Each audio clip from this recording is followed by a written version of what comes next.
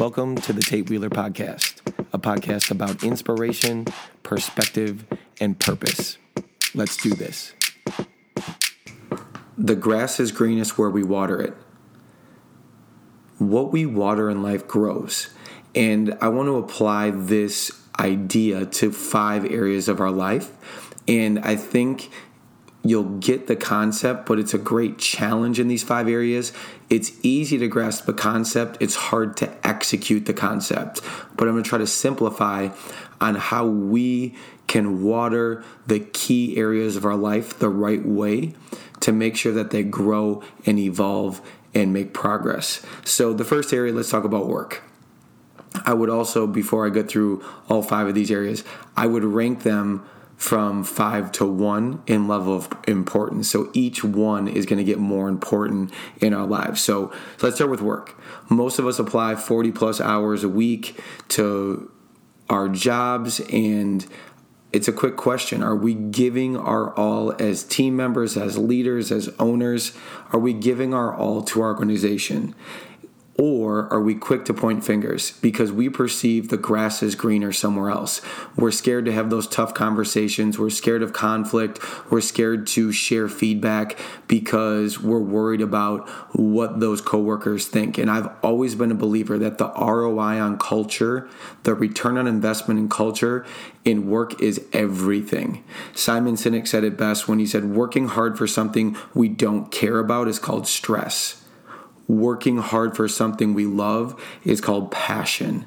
I've been super blessed to have a career of passion, and I've had a loyal group of team members that have stuck with me because I continue to water those relationships, and I truly care about each and every individual that works on our team. So my same challenge to you is, are you watering your relationships in your work setting? Let's do number 2, friendship. It's really simple here. We pick up on negativity like secondhand smoke. It will suck the life out of you. Do you have individuals that are in your close friend circle that are sucking the life out of you because they're constantly negative? They're always pessimistic. They're always thinking or gossiping about the negative side of things. I've always believed a true friend should double your joy and cut your sadness in half. And if you don't have that with your closest inner circle group of friends, you really need to take a look in the mirror and ask yourself, am I that friend? Because if you're not, then you're a part of the problem of why you're not getting out of the cycle that you're currently in. So I'm encouraging you here, positivity and optimism over comparison and negativity. So those aspects are so important in your friend circle. Show me your friends, I'll show you your life.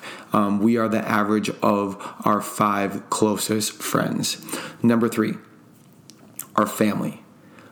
Imagine the impact we could make if we invested the same amount of time in our kids and our family as we do defending our opinion on social media. Man, it's great to be passionate, but it's even better to be passionate about the ones closest to us, our kids and our closest family members. If we want to see a change in the world, it starts with our responsibility as parents, as aunts, as uncles of our youth. They're going to learn by what we show them. It's great to tell your kids the right things, to tell your family members the right things. It speaks way more volume if you show them with your action. Kids learn when you show them. I can say this as a parent. If I want my kids to have manners when they're talking to their mother, but I don't have manners to talk to my wife, how do I expect them to hold them to that same standard? They're going to learn by what I do. Number 4, our relationship. So this is our closest relationship with, I'll say in this case, for me, my wife, our significant other.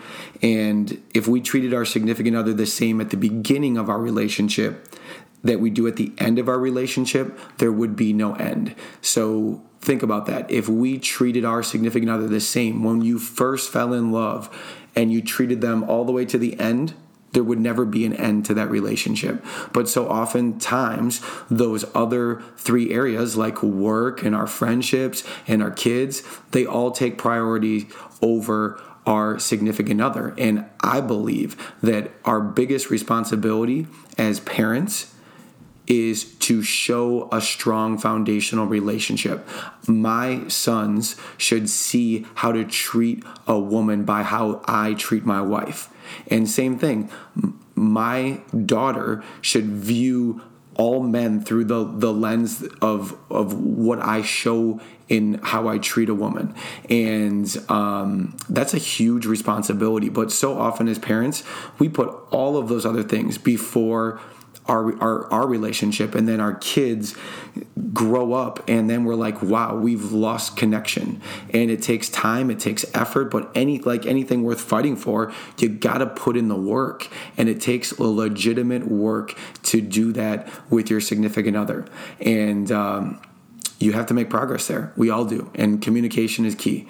I will say that 100%. If my wife and I have ever faltered in our relationship, comes down to communication or taking things for granted, taking the little things for granted.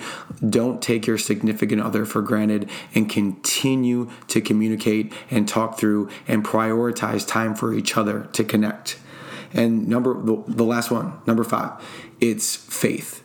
And this is where I first heard this idea. It was one of the pastors at my church. He was talking about why we water a pasture and how we need to water our relationship with God the same way.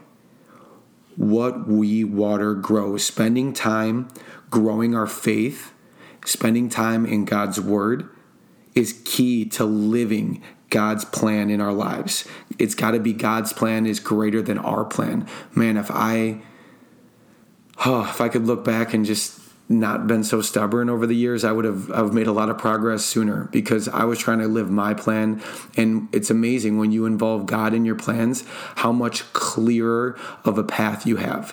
And I'm not saying that the path is always going to be clear, but when you know that you are fulfilling God's purpose, oh my gosh, you have a life that is so much more fulfilled, so much more blessed, so much better perspective.